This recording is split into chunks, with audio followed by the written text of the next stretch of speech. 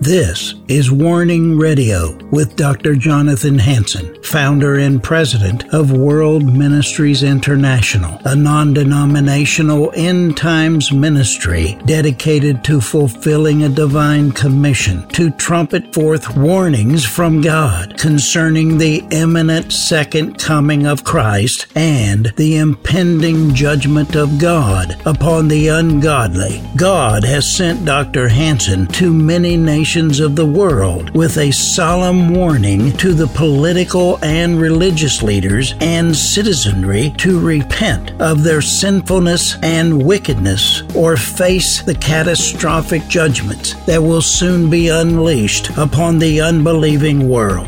Listen now to the warnings of our compassionate and merciful Creator, conveyed through His faithful prophetic spokesman, the host of Warning Radio, Dr. Jonathan Hansen. This is Dr. Jonathan Hansen. Today I have another program for you by Pastor Ty Goldstrom, originally recorded January 24, 2004. I was out of town speaking in Texas, and he spoke on the good news of Jesus Christ. God bless you. Sit back and enjoy this message. Jesus Christ said a lot of things on his 3 years or so of ministry. I believe it's the Apostle Luke, the physician Luke, that said that if he was to report all the things that were said and done by the Lord Jesus Christ, I suppose they would fill all the books of the world.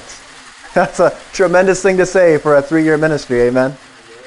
But of all the things that Jesus said, there are very little quotes, words that he said upon this earth that match Luke chapter 23 and verse 34. Hanging upon the cross, Jesus said, "Father, forgive them, for they do not know what they are doing." If you were a soldier in the first century, you would have saw many crucifixions. I suppose that they had shifts and rotations that you might have once a month or twice a month. But crucifixions was one of the mainstays of judgment in the first century. Unlike America, they didn't just throw masses of people into prison. Yes, they had prisons, yet they did not throw the majority into them. They executed them. And so as much as a guard in a prison would be used to prisoners, so a Roman soldier in the first century would be very used to watching people die upon a cross as they stood at the foot. And if you can imagine the majority of people that would be led to a place like Golgotha, being led upon the hill, usually required to carry their own cross. If you can imagine the majority, I bet they kicked and screamed and yelled and shouted, resisted and fought. And if you were a Roman soldier, this would have been commonplace. This is what you expected on your shift. Yet, over 2,000 years ago, there were Roman soldiers that would be on duty at Golgotha, and they would see a man who they called Jesus of Nazareth, who was supposed to be the King of the Jews, a kingdom that he said is not of this world. He walked towards Golgotha, freely laid himself down upon that cross. As the nails were inserted, did not reject, did not fight, did not try to escape. And when he was hung upon that cross, he did not speak words of cursing, did not show areas of resentment or bitterness, but he uttered the words, "Father, forgive them, for they know not what they do." Today I want to speak on, I was trying to think of, because Bob always comes up at the end and says, "Ty, what's the title of that sermon?" And I was thinking, well, maybe I should give him a title. And I don't know what the title is, other than the gospel of Jesus Christ. The good news of Jesus Christ. That's what the title is. Father, forgive them, for they know not what they do. This is the gospel of Jesus Christ. And I want to look at that passage, that short utterance by Jesus Christ as he hung upon the cross. And I guess in many ways it'll be an expository preaching in that we're going to look at this and we're going to try to find the background of what that means. Father, forgive them, for they know not what they do. And we will do it by going backwards, because I believe that utterance really is the end. As he gave up the Spirit and said, "Unto you I commit my spirit, Father. Forgive them, for they know not what they do." That is really the end. And to really figure out what that means for us today, we need to get the context of Scripture, what led up to that point where he had uttered those words. Father God, I pray a blessing upon this word, Lord Jesus. We thank you, Lord, that we can call upon the holy name of Jesus Christ. That you have given us good news, Lord, the gospel. And I pray, Lord God, that this word would come forth with clarity. That it would come forth with deep conviction, power, the Holy Ghost. They would find hearts that are receptive, hearts that are hungry, hearts that want a deeper and more intimate relationship with Jesus Christ.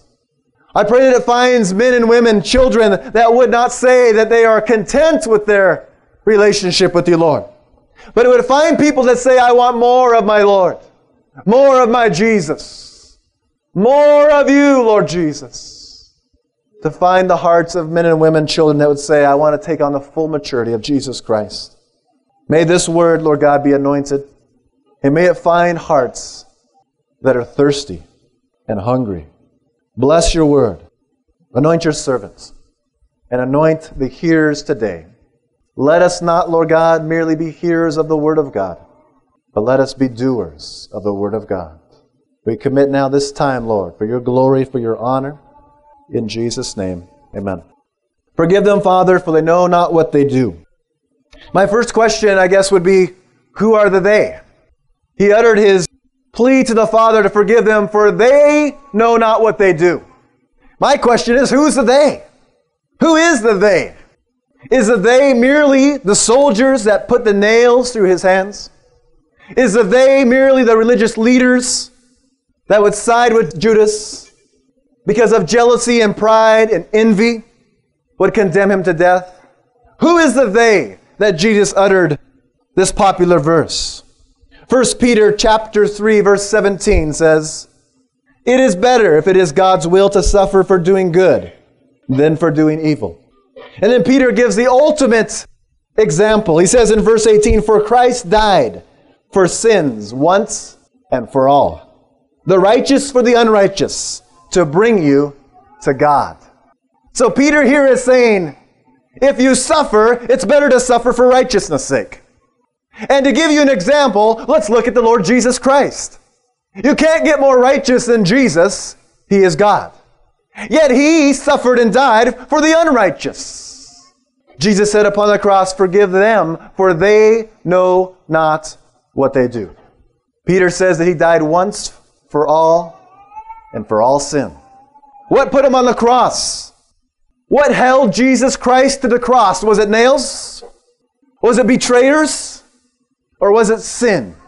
It was the sin, not merely of the soldiers, not merely of the religious leaders. It is the sin of all people in all time. That's who Jesus died for. Are you with me? That's what kept His hands upon the cross. It wasn't nails. The Scripture says He could have called down legions of angels to set Him free. It was sin of mankind that held Him to the cross. And so as Jesus looked out, He wasn't looking at the eye of the man who had the hammer. He wasn't looking at the religious leaders that were in the background, watching from afar. He was looking out and seeing, throughout time, and saying, they know not what they do. They is me and you, amen? Because in our sin, it is true, we know not what we do. We do not ascertain nor comprehend the consequences of our sins, but through the Lord Jesus Christ. He says, forgive them, for they do not know what they do. Deception, which is brought on by sin. When we're in our fallen, sinful nature, deception comes upon us. That's why I prayed that when we hear the Word of God, we will not merely hear it, but we will do it. Because if you only hear it, deception will come upon you. Because when you encounter the living God, when you encounter Jesus Christ, when He in some way touches you, whether it be for a physical healing or through the Word of God, when you encounter Jesus Christ, it necessitates a response to righteousness. When Jesus called Matthew and said, come and follow me, if Matthew would have said no, there would have been negative circumstance for that. Amen?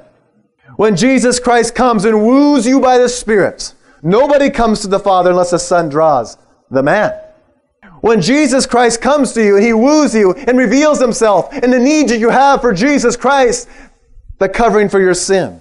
If you reject that call, there is negative circumstance. There is negative response to that. It is not neutral for you to say yea or nay. Too much that has been given, much is expected.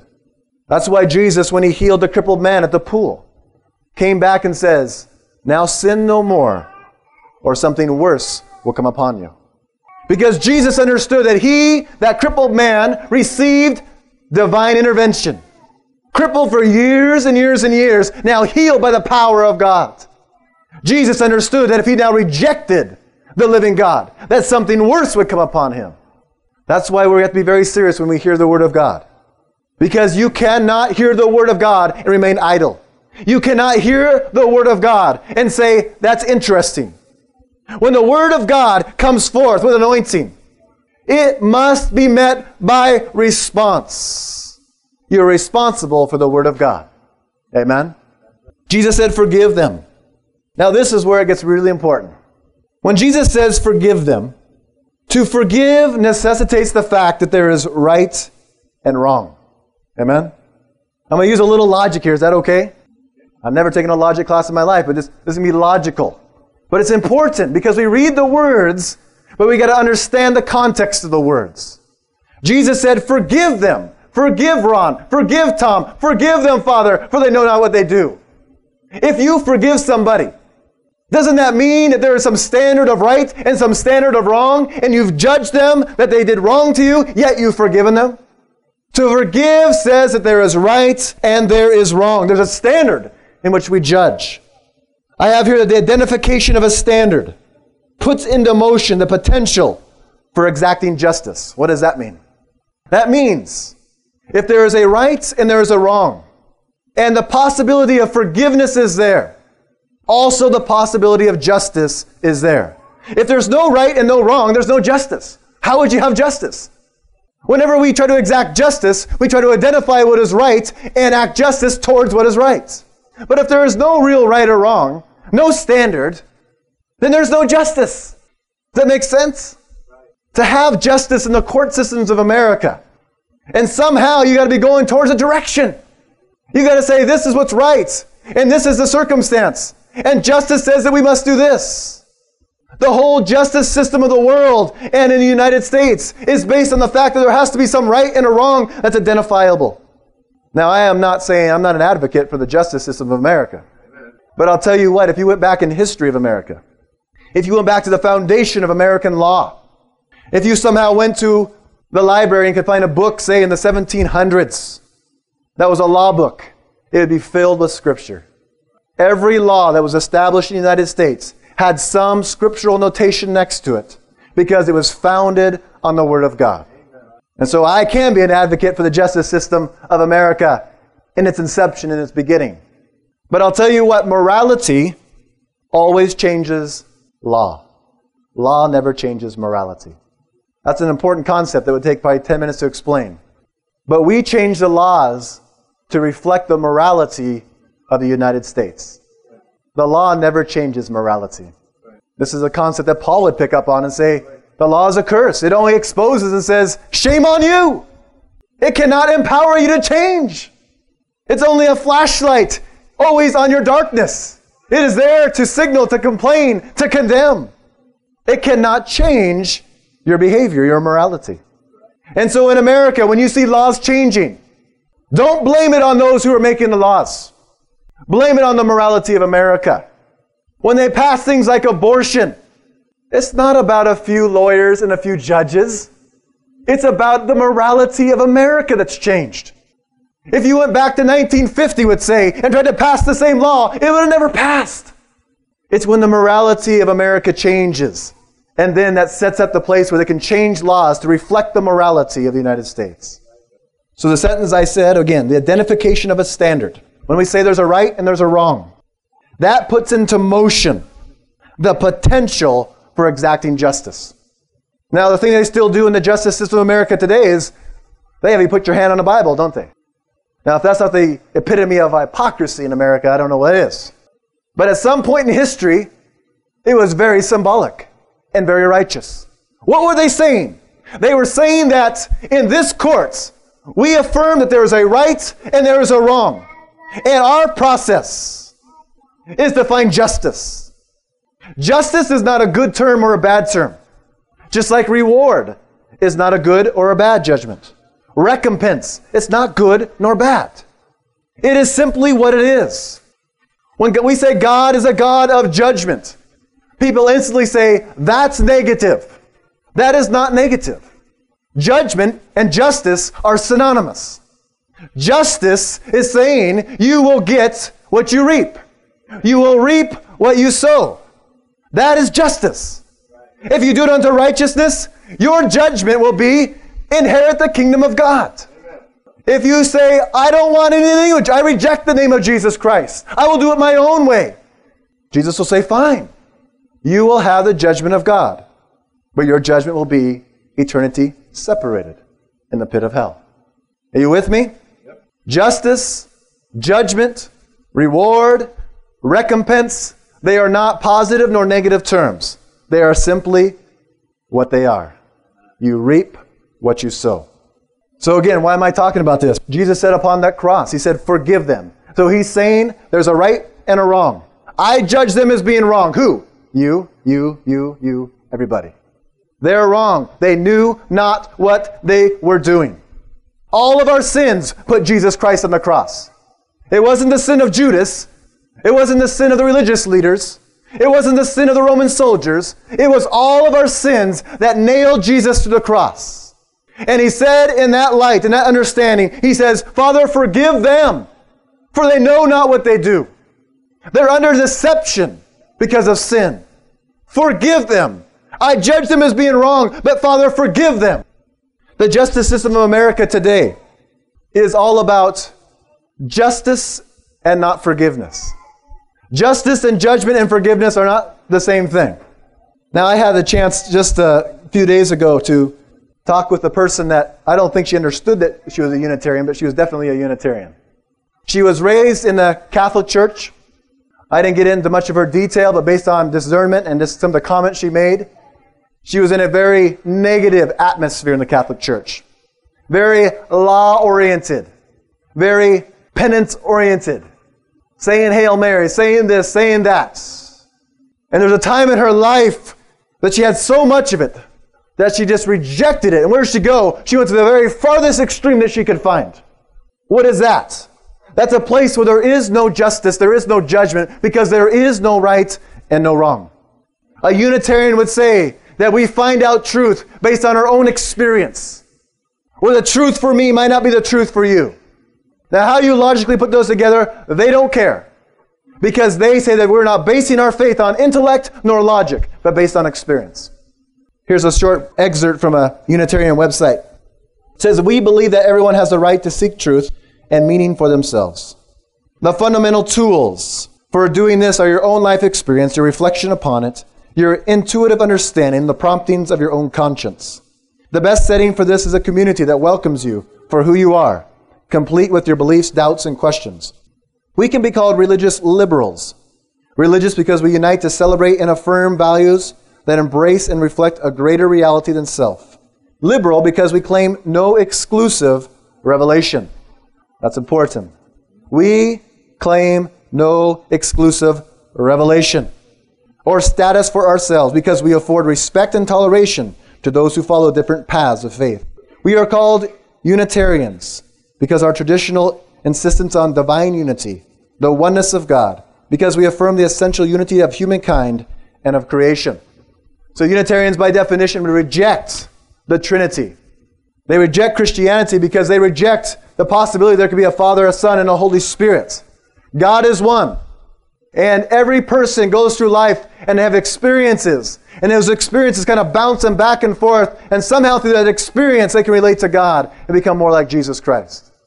Now, I had some interesting conversation with her, and I asked her. I said, have you ever been hurt in your life?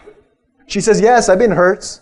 I said, did you forgive those people? She said, yes. I said, based on the fact that you've forgiven somebody, you said there's a right and a wrong, and you've exacted justice.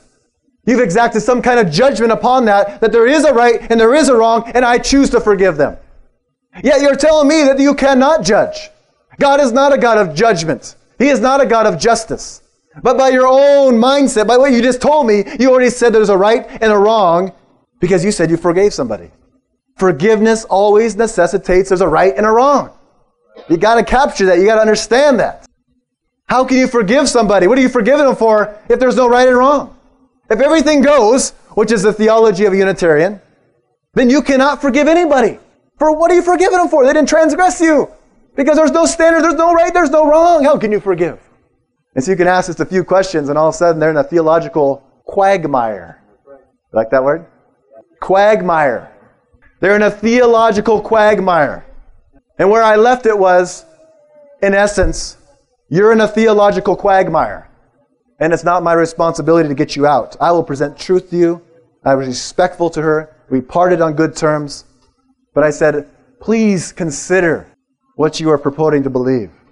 God has given us a brain, amen? The brain is there for comprehension, for apprehension. We can use the brain. God doesn't say, take your brain out, and I want you to relate to me apart from your intellect. That is not the will of Jesus Christ. Use the brain, transform the mind, the Scripture says. Take captivity every thought and imagination to the obedience of Jesus Christ. He wants to transform the mind. He doesn't want you to have a lobotomy. He doesn't want to separate and say, nothing can be analytical. I don't want you to think about it. No, just go by faith. Blind faith. That is what a Unitarian does. Blind faith. No standard. No justice. No forgiveness. And I told her, and this was probably the strongest thing I said to her, because this is what the Lord gave me. The Scripture says that Jesus said that I have come to save who? Sinners. I have come for the unrighteous. I have not come for the righteous. What does he mean? Because the Bible says that all have sinned and fall short of the glory of God. There is none that are holy, no, not one. I think he was being a little facetious. In your own mindset, if you think that you do not need a Savior, if you consider yourself righteous, a good person, Jesus cannot help you until you come to grips with the fact that you are a sinner. He came for the unrighteous. He came for the sick in soul and in spirit. He came to save those people. But if you'll never confess your sin, you will never have salvation in Jesus Christ. And so I told her, Jesus came to save the unrighteous, not the righteous. You must see your need for a Savior and respond to Him. He loves you. He died for you. On that cross, He said, forgive.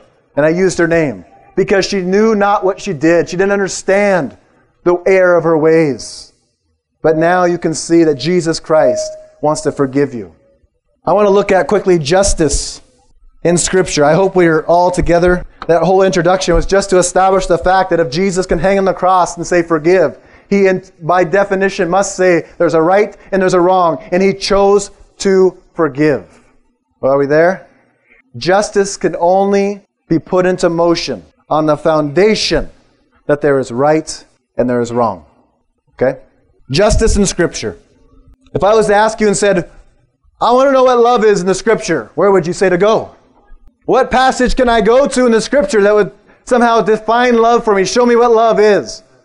Is there one place, one Scripture, if someone came up to you from the street and says, I've heard about this Jesus and the love of God, where could I find it? Where is the definition of love? What Scripture tells me about the character of love, the qualities of love, the attributes of love? Hopefully you'd say, the great love chapter. And then you'd say, that's found in the book of chapter. Praise God. That's good.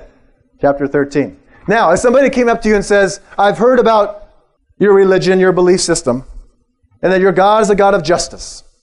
Where in the Bible can I go?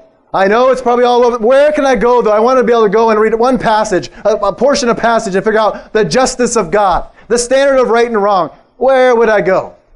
That's not as easy, is it? But I'll tell you right, that's pretty close. Deuteronomy chapter 28. Amen? What is the Spirit of God saying in Deuteronomy chapter 28? Now, most of the translations, they put as a subtitle, blessings for obedience, blessings for disobedience. Right? But you could equally put in at a subtitle and say, justice for obedience, justice for disobedience. Right? Because we've already said that reward Blessing, recompense, they're all the same thing. You reap what you sow. So, Deuteronomy chapter 28. We're not going to read it today because it would take too long, but basically the Lord is saying, if you do these things, I will give you a recompense. Well, that recompense will be blessing, protection, healing, right? Deuteronomy chapter 28 will tell us. In the part about disobedience, he says, if you do these things, you will get a reward. You will get a recompense. That will be disease. He says, the disease of the Egyptians will come upon you if you choose to live in the recompense of disobedience. All of these diseases, or none of these diseases. Amen? Recompense, reward, justice for the acts done in the body. I want to look at a couple scriptures to set this up. Leviticus chapter 24. God is a God of justice. Can you say amen? Amen. God is a God of judgment. Can you say amen? Amen? God is a God of reward. God is a God of recompense. That we have to understand. There is an account for your life. There is an account for your decisions. There's not idleness. There is one way, and one way for righteousness, one way for obedience.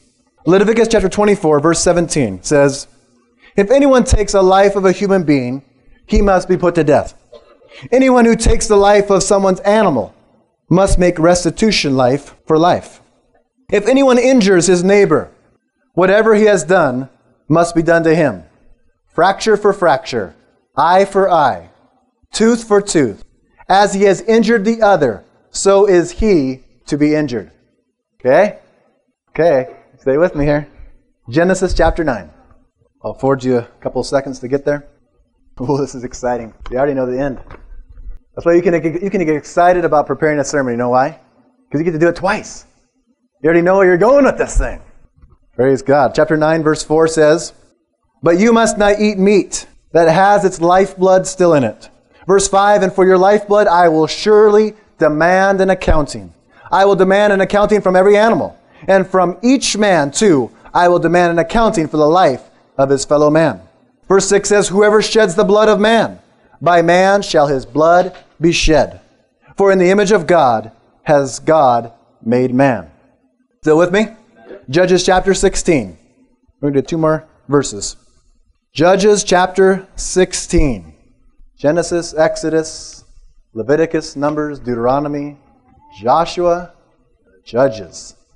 Chapter 16, starting in verse 28. Then Samson prayed to the Lord, O sovereign Lord, remember me, O God. Please strengthen me just once more, and let me with one blow get revenge on the Philistines for my two eyes. Remember, they had gouged his eyes out when they captured him. Then Samson reached towards the two central pillars on which the temple stood, bracing himself against them, his right hand on the one and his left hand on the other. Samson said, let me die with the Philistines. Then he pushed with all his might, and down came the temple on the rulers and all the people in it. Thus he killed many more when he died than while he lived. So did God honor his prayer? Could he in his own strength push two huge pillars? Have you ever seen the size of the pillars back those times? Sometimes they were 6, 8, 10, 12 feet in diameter. And he pushed against two of them and busted the whole thing, and thousands of people came down and died. No man could do that. God honored that prayer. I want you to keep that in mind. Finally, Jeremiah chapter 18. Isaiah, Jeremiah.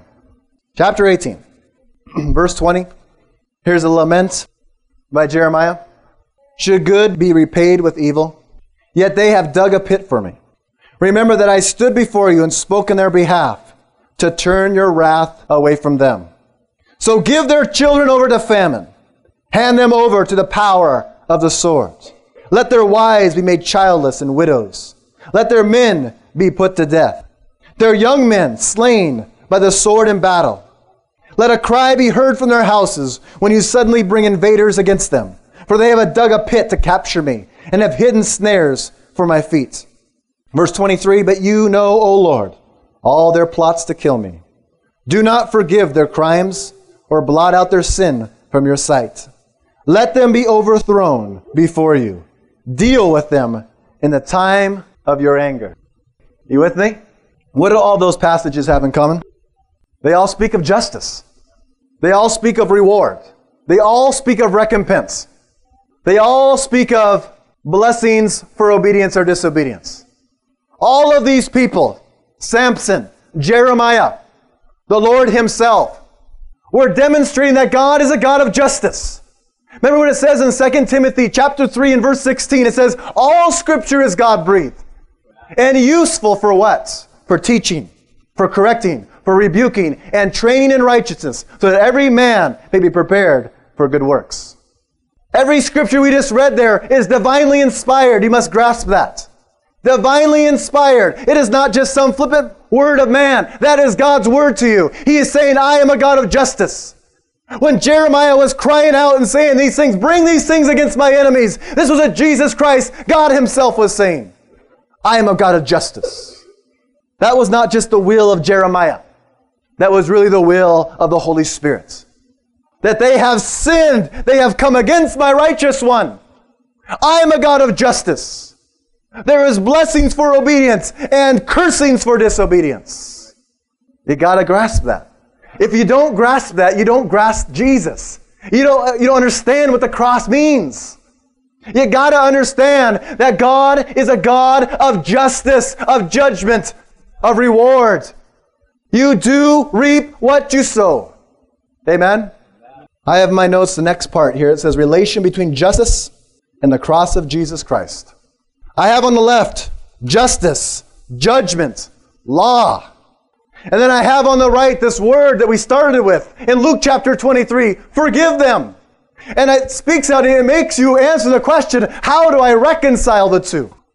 How do I reconcile what I just read throughout Scripture? How do I reconcile justice, judgment, law? And Jesus at the cross saying, forgive them, for they know not what they do. How do I bring those together? How do I understand the words of Jesus upon the cross when He can say, forgive them? We've already gone through the fact that but He's saying forgive them. He said, there is a right, there is a wrong. You are a God of justice, Father. And yet in the midst of that, Jesus would say, forgive them, for they know not what they do. How do I bring these two together?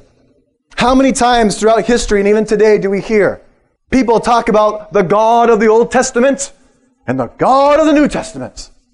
They act as if God, the Father, the Son, and the Holy Spirit are schizophrenic, as if they're multiple personality.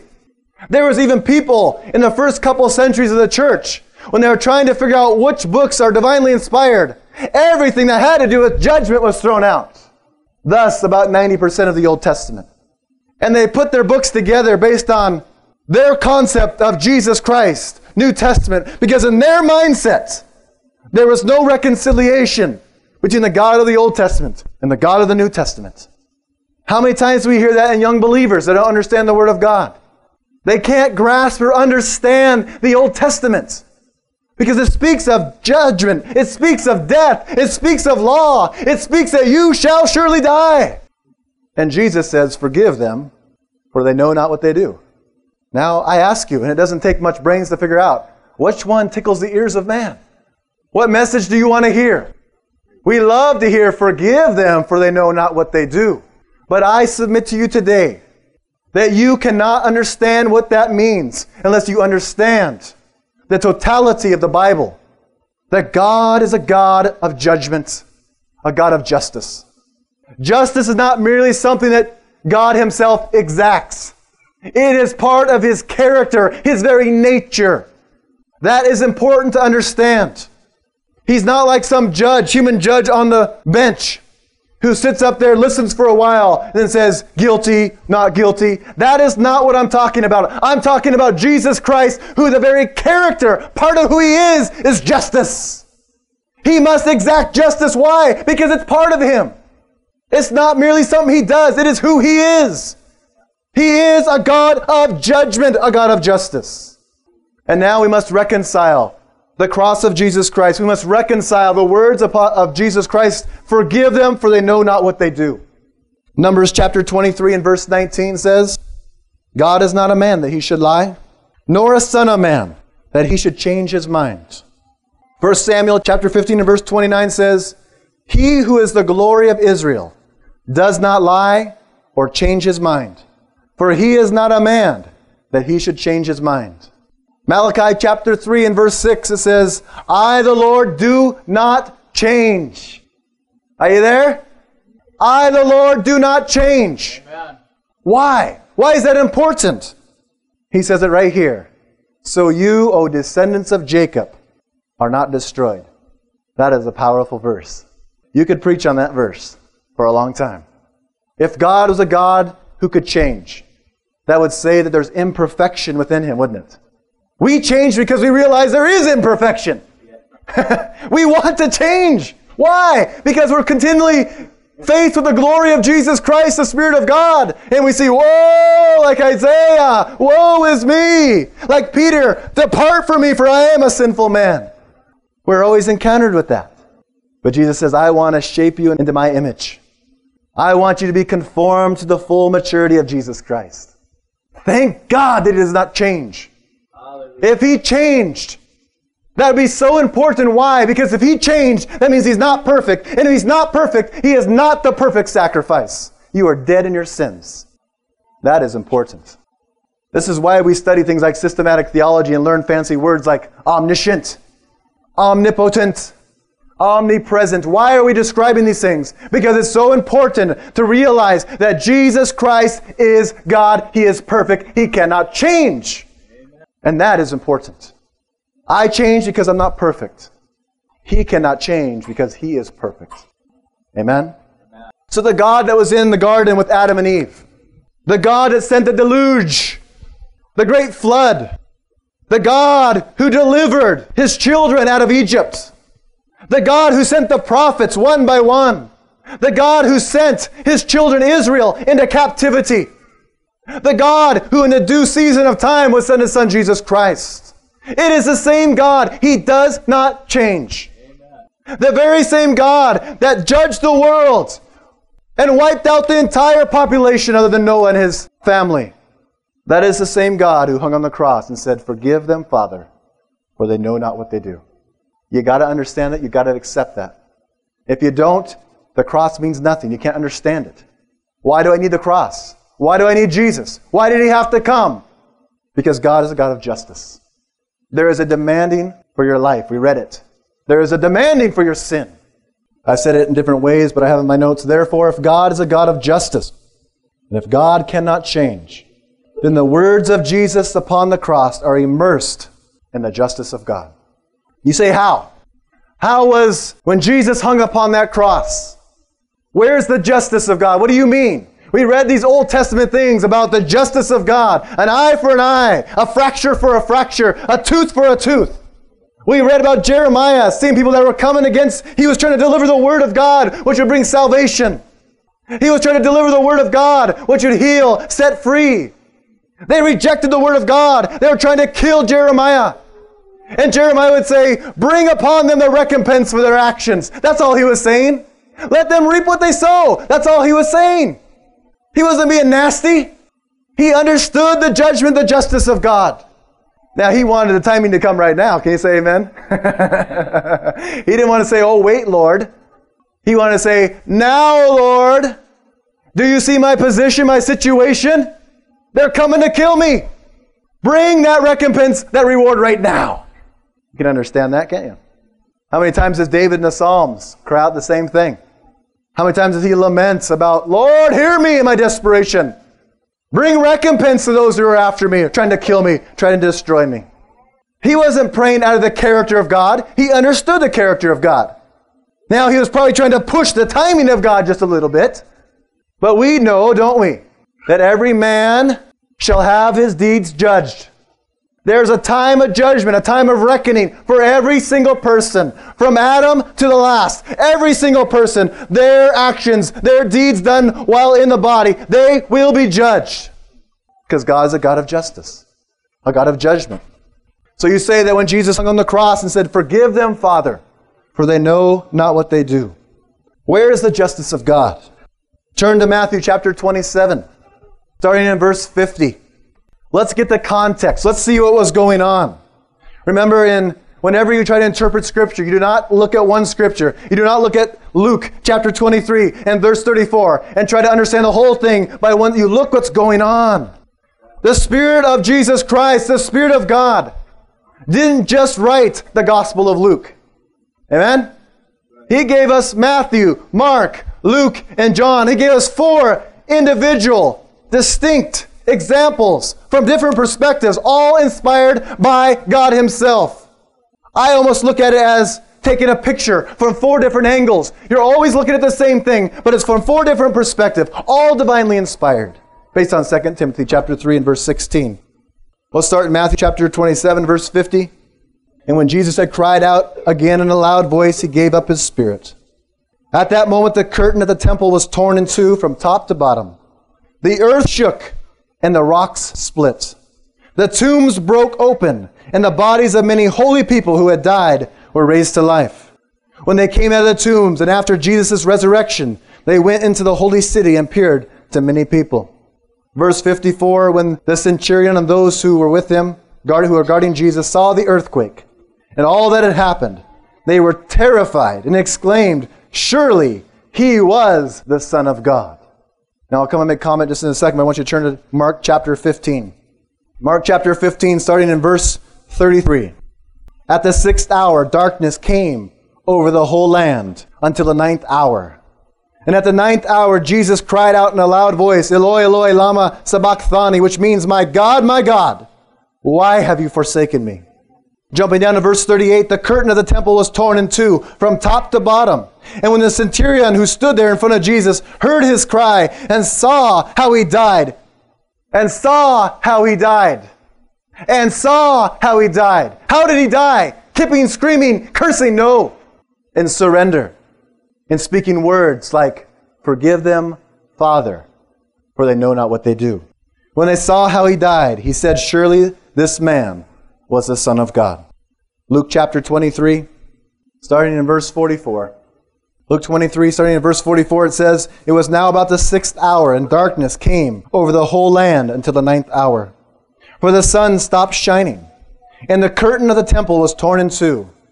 Jesus called out with a loud voice, "Father, into your hands I commit my spirits." When he had said this, he breathed his last.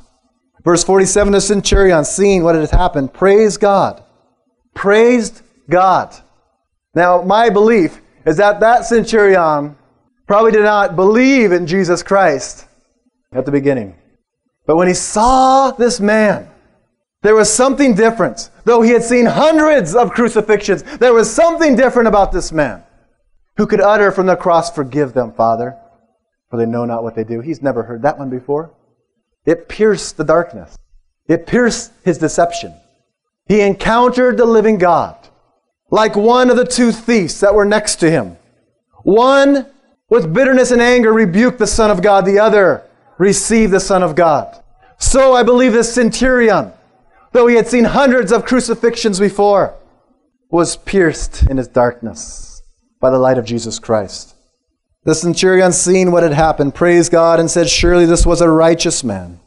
When all the people who had gathered to witness this sight and saw what took place, they beat their breasts and went away. That's powerful. They beat their breast and went away. But all those who knew him, including the women who had followed him from Galilee, stood at a distance watching these things. I contemplated as I was preparing about how much I wanted to go into many of the things that happened around the death of Jesus Christ. And it could spend again about a half an hour going back into Scripture and showing examples. But I think that we all understand the Scripture enough to say that when darkness came over the land, what was that symbolic of? Earthquakes in Scripture, what is that symbolic of? Is it not judgment of God? Darkness came over the whole land. God is a God of justice. Can you say amen? Jesus Christ is a God of justice. Can you say amen? When Jesus Christ died on the cross, it was immersed with judgment, with recompense, with reward. Darkness fell over the lands for 3 hours. The earth shook. Can you imagine being there? Can you imagine being one of the soldiers and watching this happen? Can you imagine for 3 hours, boom, it's dark out. The earth is shaking. People are coming up from graves. What is that symbolic of prophetically? When shall people rise? Is it not at judgment time? Was this not a first fruits in some ways? All of those physical manifestations spoke of, it was the outward manifestation, the physical, the natural manifestation, that God is a God of judgment. Judgment was happening on the cross. Justice was being exacted at the cross. But I have good news. It's called the Gospel of Jesus Christ. And it says the triumph of mercy over justice. The mercy of God. How do you reconcile the judgment, the justice, and the law of God with Jesus saying, forgive them for they know not what they do? The only thing that bridges them is the mercy of God. Yeah. Mercy triumphed that day. Can you say amen? The mercy of God. Now when I say that mercy triumphed over justice, I am not in any way saying that justice was put away with. You've got to understand that. God did not end up that day saying, no longer am I the God of justice. That would be saying like himself, who I am, part of who I am, I'll just put away. He is still a God of justice. He is still a God of judgments. So it's not that justice was done away with, but Jesus stood in the way of justice. He stood in the way of the justice that should have been measured against us. That is the good news of Jesus Christ. Sin still begets death. You got to understand that. Sin still gives birth to death. Yeah. That is a law of God. It will never change. Before the cross, after the cross, it doesn't matter. Sin still begets death. James chapter 1, verse 13. When tempted, no one should say, God is tempting me. For God cannot be tempted by evil, nor does he tempt anyone. But each one is tempted when by his own evil desire he is dragged away and enticed. Then after desire has conceived, it gives birth to sin. And sin, when it is full grown, gives birth to death. James, after the cross, the laws of God do not change. The character of God does not change. Sin begets death. So what have we said? We said that to understand the words of Christ upon the cross, to understand when he can look out and look at all people at all time. We read Peter, who said that Jesus Christ died once and for all sin. He looked out and saw every person that would ever be created, saw their sin and said, Father, forgive them, for they know not what they do.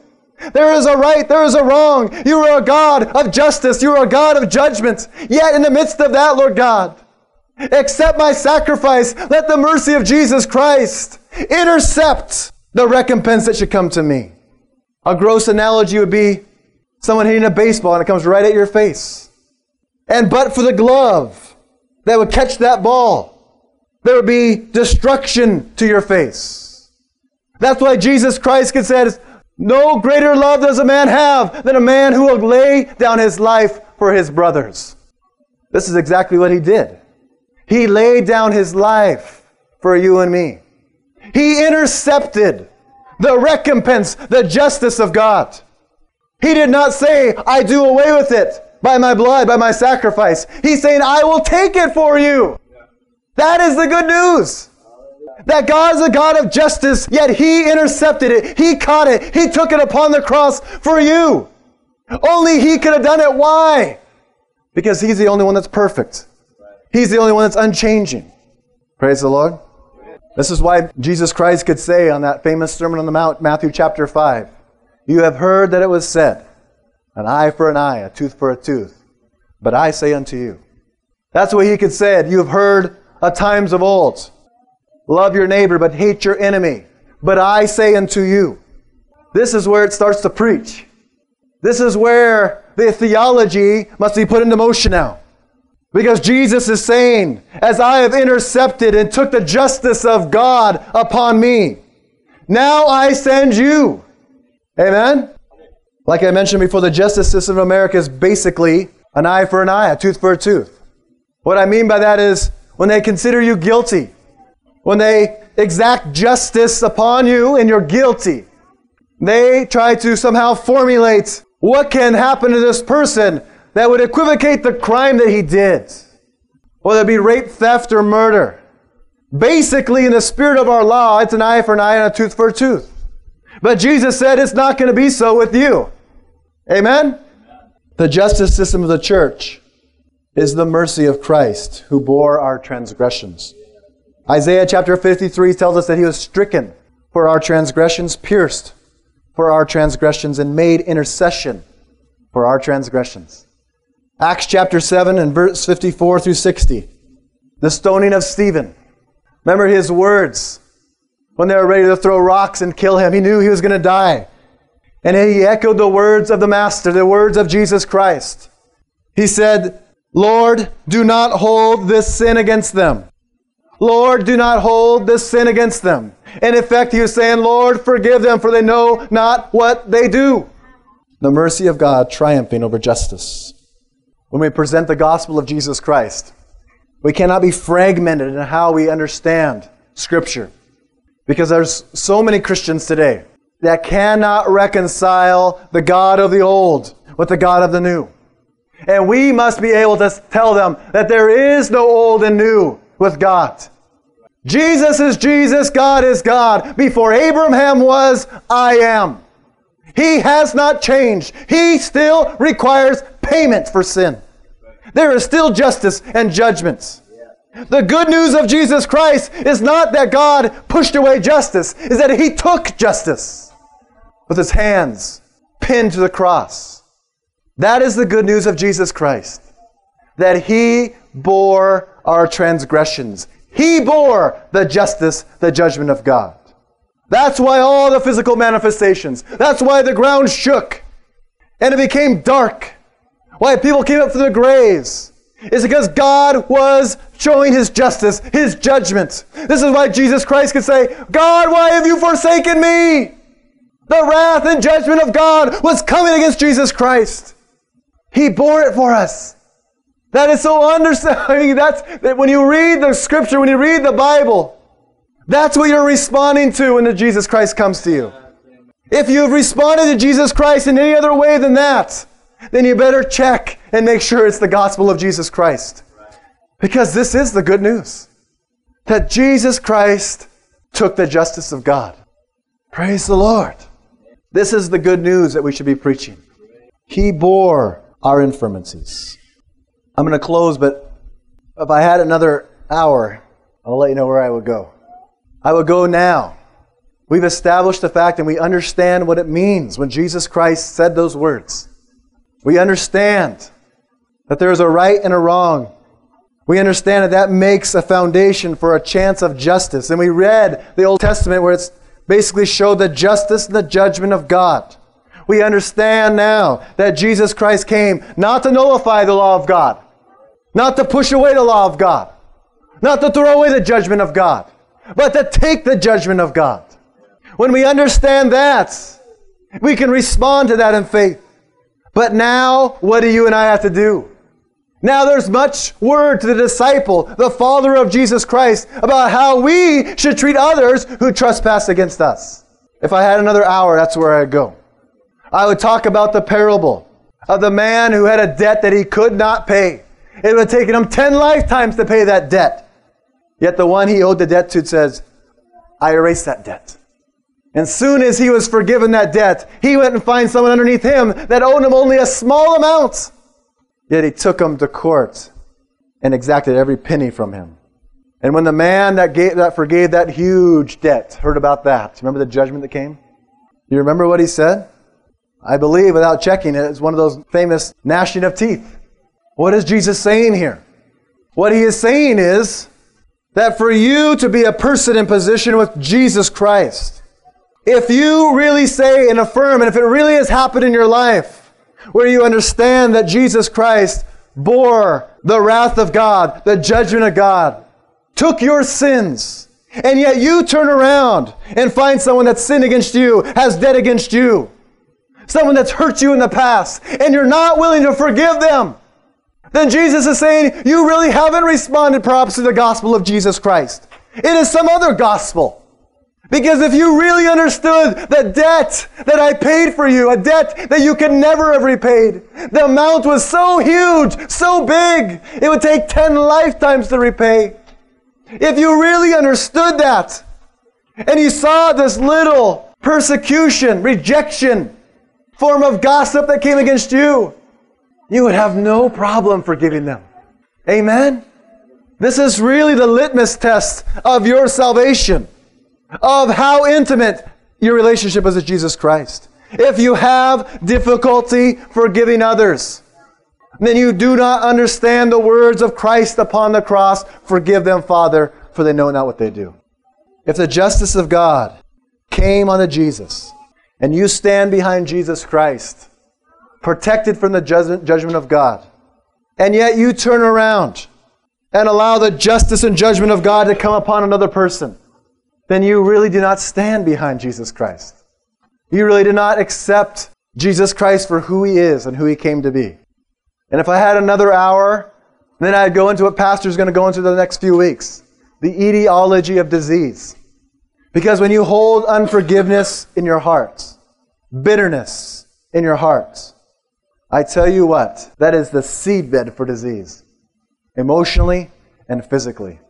When I get a chance to talk with people at work, patients, when the Lord has me ask them questions about their life, about their past, they usually come in for a physical or an emotional problem. But I'd say 9 times out of 10, you ask 4 or 5 questions, and you see all the hurts, all the pains, all the rejection, all the unforgiveness. It makes sense why they're in emotional or physical problems. It makes sense. You reap what you sow. If they weren't having emotional or physical problems, I would have a problem with that. If they were blessed by God, had no problems, no worries, but had all this junk within them, I would have a problem with that. You reap what you sow. If you're filled with rejection, filled with unforgiveness, bitterness, anger, and rage, you should be an emotional and a physical wreck. If you're not, something's wrong. Because the Bible that I read says you reap what you sow. And the Scripture says that a seed bears what? After its own kind. And so that's where I would go. Because I believe that the life of a Christian should be always open to the Spirit of God showing some area of hurt, bitterness, frustration, anger that might be within us. Because I believe that as we come into the maturity of Jesus Christ, He will bring to our remembrance things of the past. Things that you even have caused yourself by self-defense mechanism to shut out.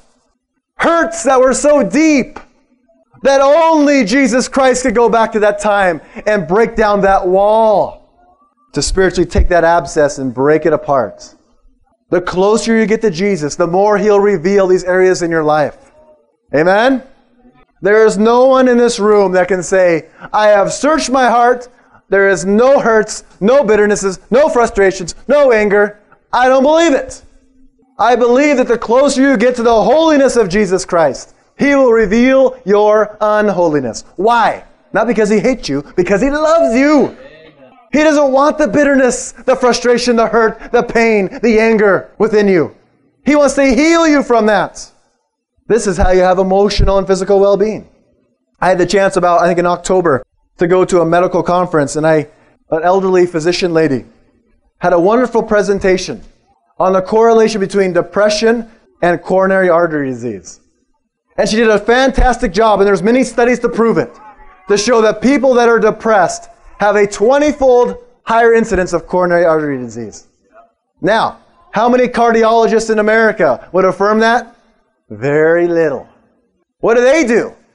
We'll treat the blood pressure. We'll treat your cholesterol. Yeah, this is what they do. I'm not saying that's all wrong, but what I'm saying is, she did a fantastic job of showing the fact that the emotional well-being of a person, that low serotonin level, has a profound impact on the body, has a profound impact on the heart and the arteries.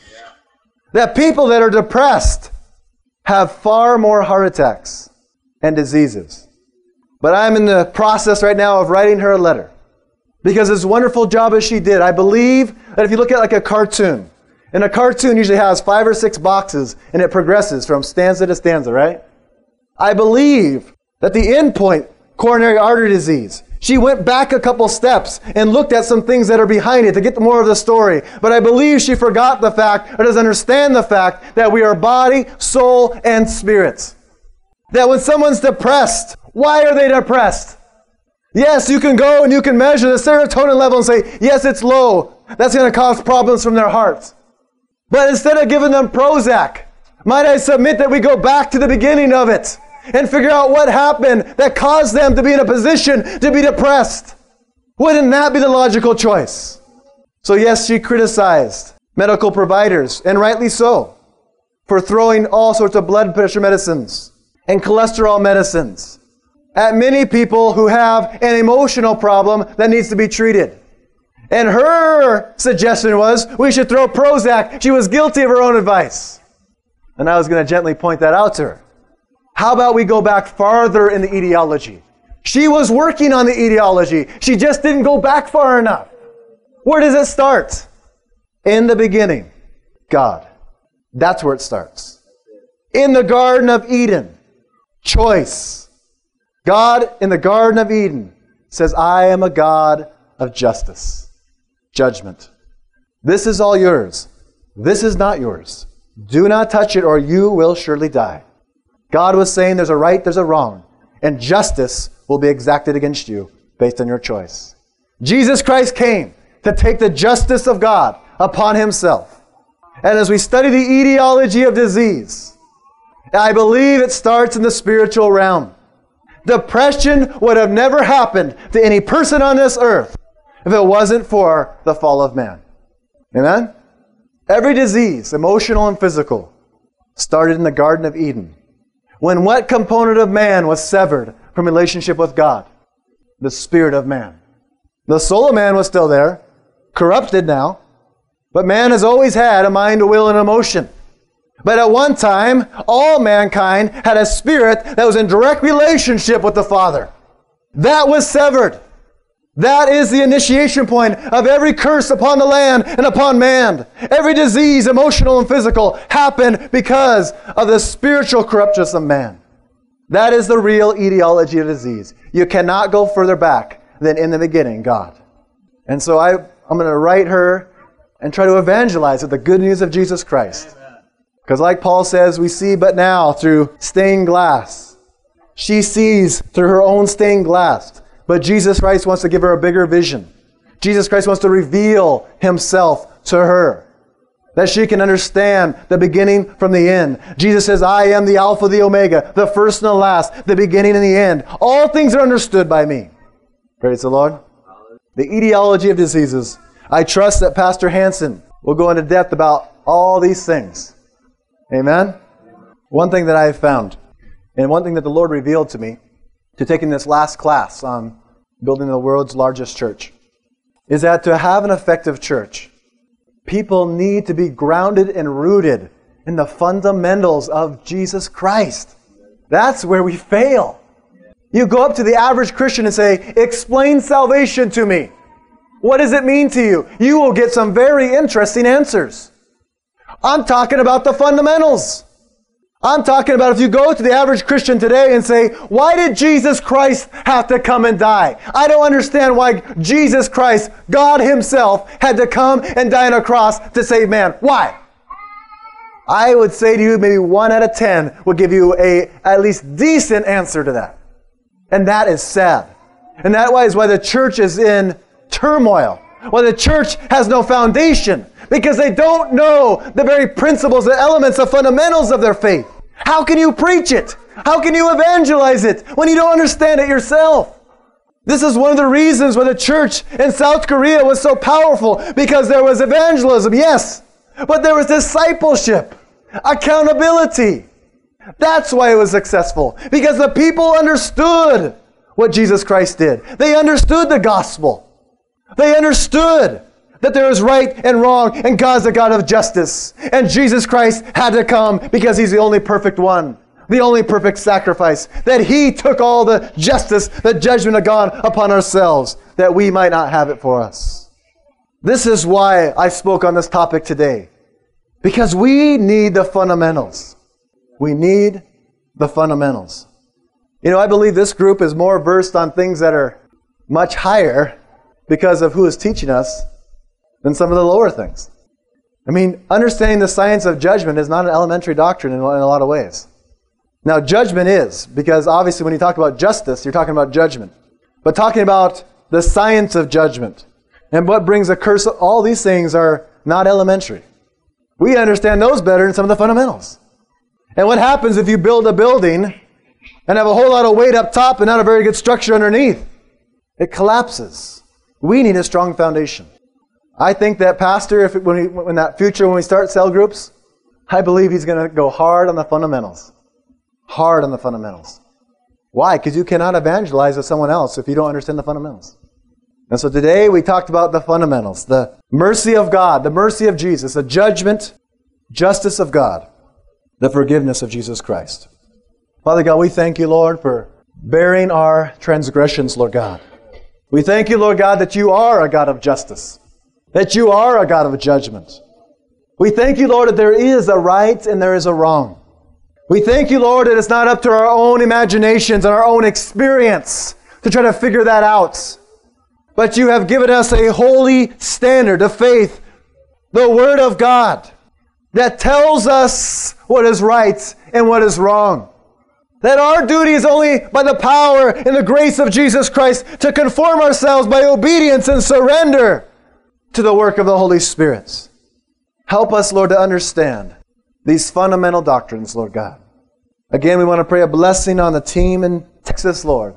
Bless them this afternoon, this evening, Lord. Protect them, encourage them. Again, bring healing to our families, Lord. Let the blood of Jesus Christ cover this ministry and cover our families.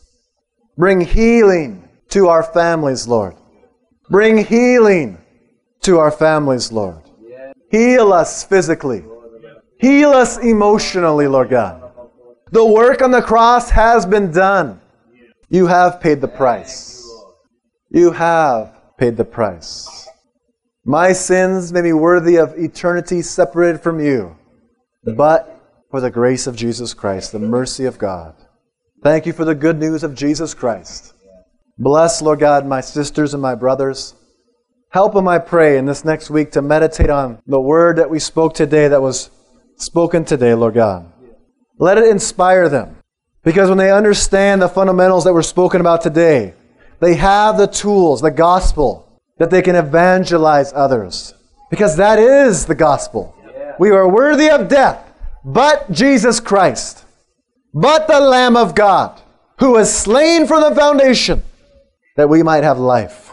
Help us to meditate on these things, Lord God, for they are worthy. And mixed with faith and anointing, we can win many souls to the kingdom of God. Let us make ourselves available to be jars of clay, vessels that can go to the highways and the byways.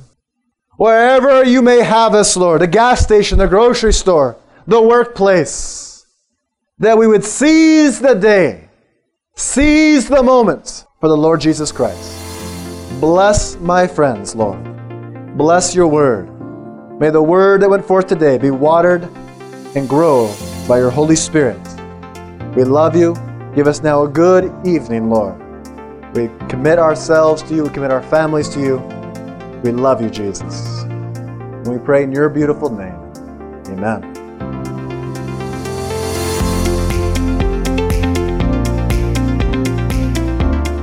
Thanks for listening to this episode of Warning Radio with Dr. Jonathan Hansen, founder and president of World Ministries International. Warning Radio is a listener-supported program. We need your donations in order to continue airing these Christ-centered prophetic programs. Send your checks or money orders to World Ministries International, Post Office Box 277, Stanwood, Washington, 98292. To donate securely by phone, call 360-629-5248. Visit our website to find other ways of giving and a wealth of information about World Ministries International and host Dr. Jonathan Hansen. The website is worldministries.org.